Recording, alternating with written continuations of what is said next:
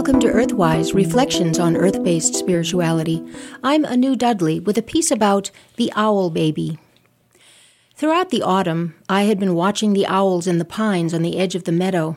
Their great size and characteristic ear tufts told me they were great horned owls, one of the most widely distributed birds in North America. They are often seen during the day, perched high up on a tree, watching and listening to the land. I had first been alerted to their presence not by seeing them, however, but by hearing the racket made by a flock of crows engaged in mobbing a predator. I could see the crows diving at something up in the pine tree, screaming and squawking.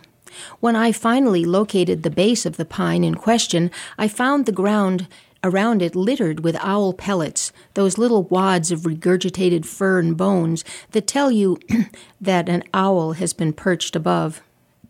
Persistent watching over the next week finally earned me the sight of the owl itself, watching me.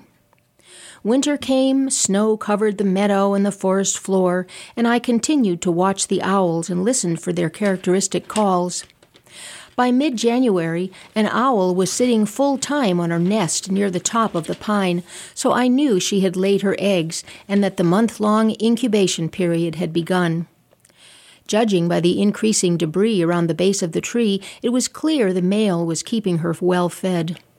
Nearby, I even discovered wing prints in the snow that looked like spread-out fingers scraping the surface of the snow on either side of an indentation in the snow's crust, showing where the owl had captured an animal with its talons, its wing tips brushing the surface of the snow as it lifted off into the air.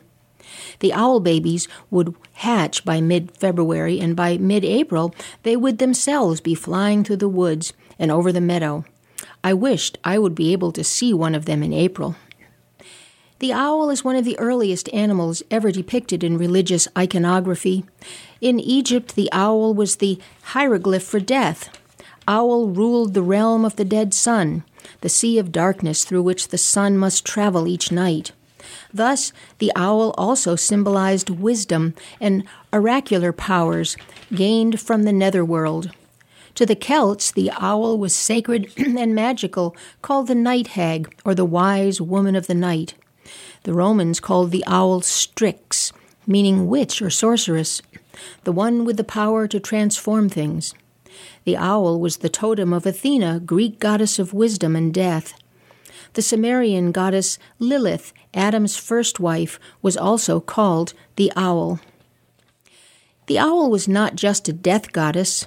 Material evidence from prehistoric times depicted the owl also as the great birth-giving mother.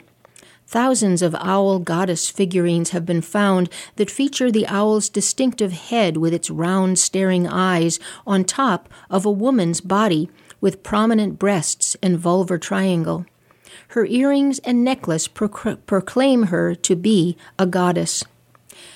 These owl figurines were covered with painted and inscribed chevrons, diamond shapes, triangles, and undulating lines, all universal symbols of the great goddess who gives life and ends life.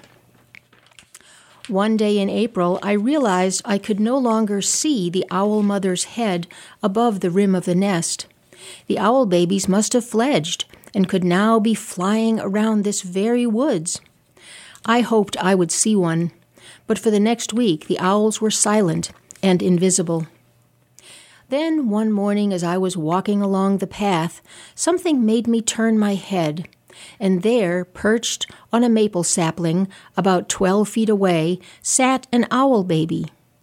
It had a helmet of light-colored feathers and black beak, and its golden eyes watched me, blinking now and then as it shifted its gaze away from me and back to me again.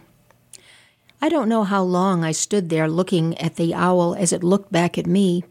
I was enchanted. Everything seemed like a blur revolving around the bright center, which was the owl baby. My owl blessing. Blessed be. You've been listening to Earthwise, Reflections on Earth-Based Spirituality. I'm Anu Dudley.